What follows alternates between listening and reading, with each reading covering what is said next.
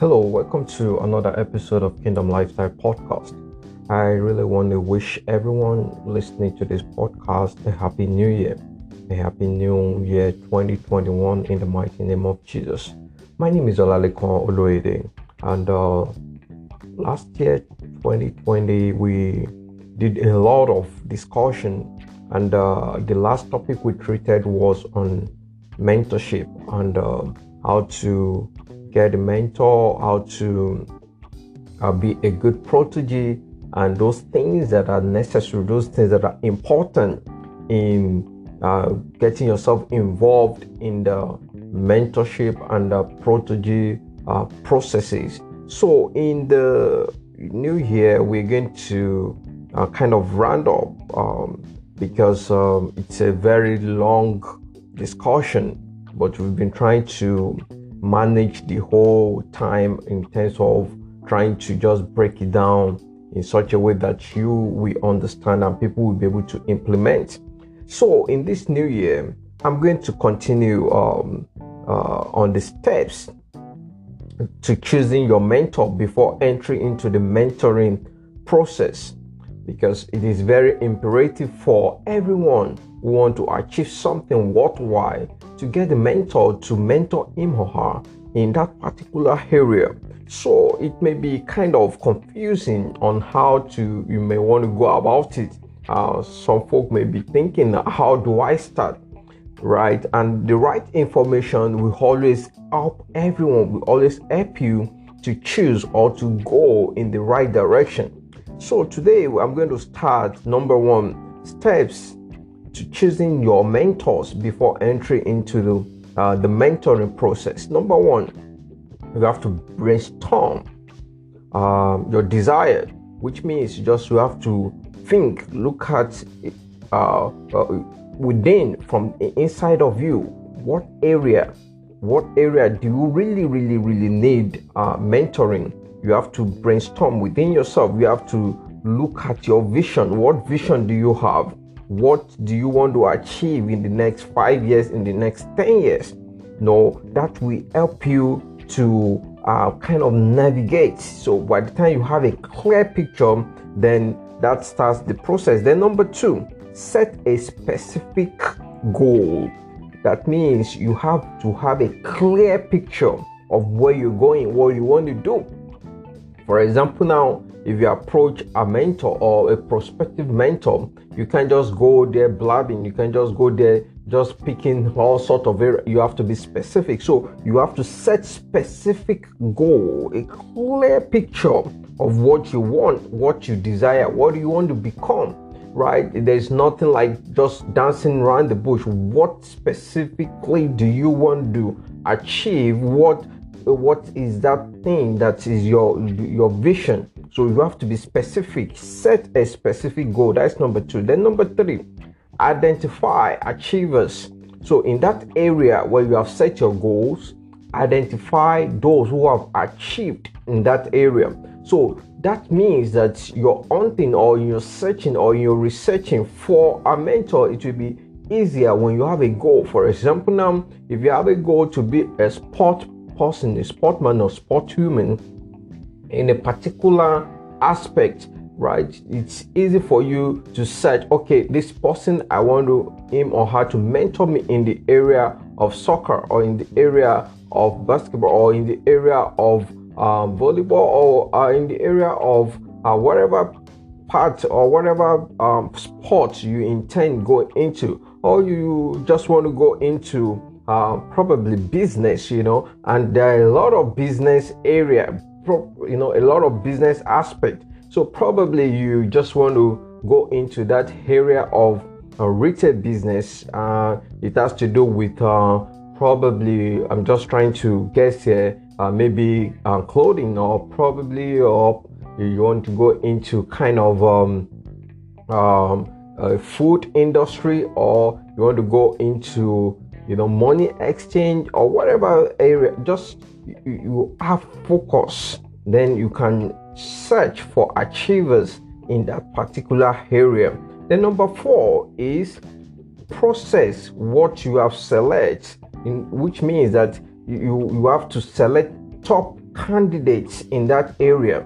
For example, now if you have chosen someone, because there are diverse people, for example, now in sport, there are diverse achievers in sports, right? So you just have to select your top candidates. Maybe you listed like 10 of them, then you just try to narrow it down to 3, then you narrow it down to 2, then you choose, okay, you go for one among those you have selected. So then number 5 rather is research their background. So by the time you are able to research their background, it will be easy for you to be able to understand where they are coming from. You research into them, because there's something about we seeing folks on the outside. When you see people from the outside, that does not really mean that what they have been through in the background. For example, now let me just break it down. When you see achievements, what you see is celebration outside after achievement, right? Then we don't really seek what the background of those achievers are.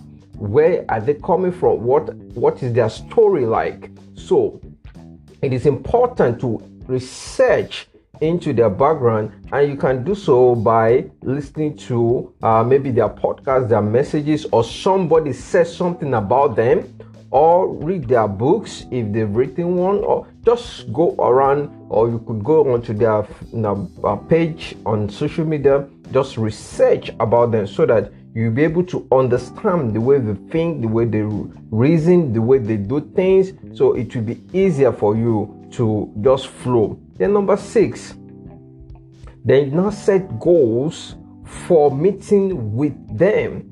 So which means the ones you've narrowed down to be your mentor, as prospective mentor, you have just decided in your heart that, okay, this is the person I want as my mentor. So which means what happens now is you try to set goals on how to meet them in person, or how to write them. You can do so in diverse way. You can write a note, you can write a letter, and when you're writing the letter, you just make sure that the letter is written formally, not some kind of informal thing, as though you're writing to friends via text messages. No, you just make it formal. You show some respect, right? Or then you get what is it called? Some kind of appointment to meet up with them. If you are lucky enough, you just set goals to meet them, as your prospective mentor. And by the time you meet them, it will be easy for you to flow, because you have done number 5, which is to research into their background. So you are not just talking from a layman perspective, you're talking from someone with experiential knowledge. For example, now if the one you chose to be your mentor happens to have written a book, so it's easy for you to flow, because you just discussing in accordance to what you have read about them in their books or their experiences. It will be easy. So instead of it to be like a formal thing, it could just most likely turn to a gisting kind of meeting, whereby it's just easy to flow. So that is why it is important to take it step by step. Then number 7, put values on appointments.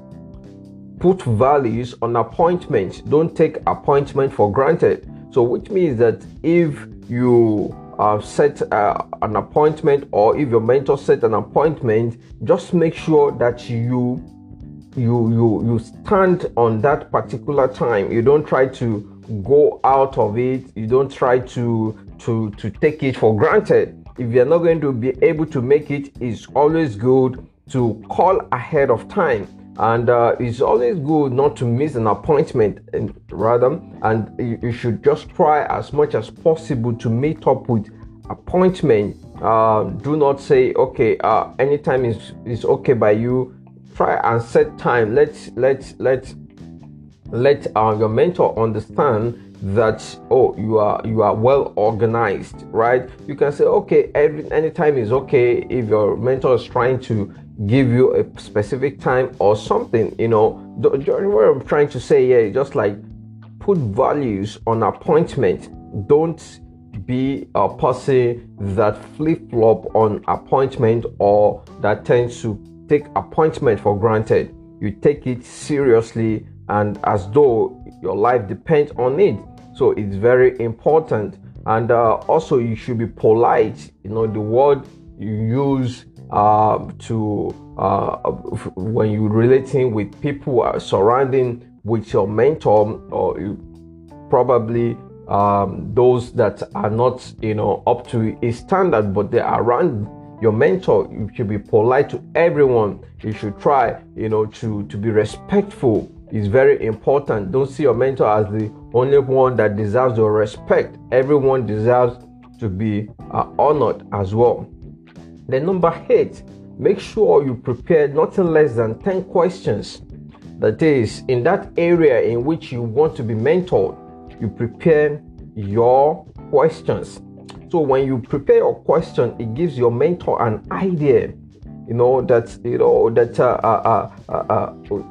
is getting a protege who is kind of goal oriented. That is, you are not just aimless. So you prepare at least 10 questions so that you can ask your questions one after the other, and you'll be able to answer you accordingly.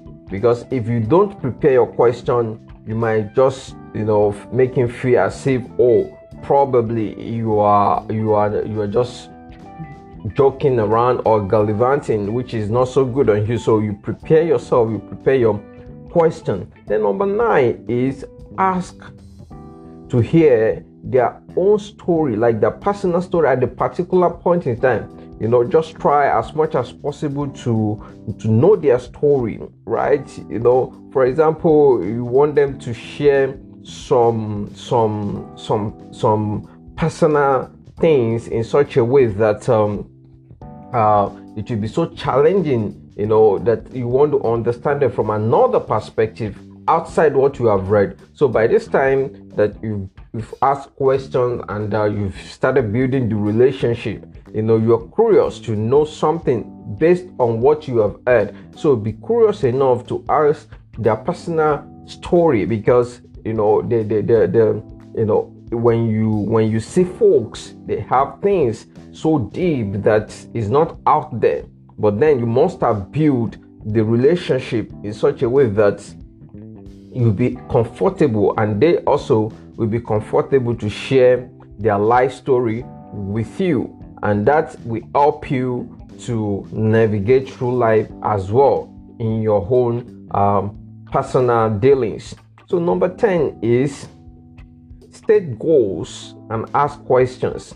So which still boils down on the fact that you still ask questions, but then stating your goals is perhaps your mentor asks you, for example, what are your goals?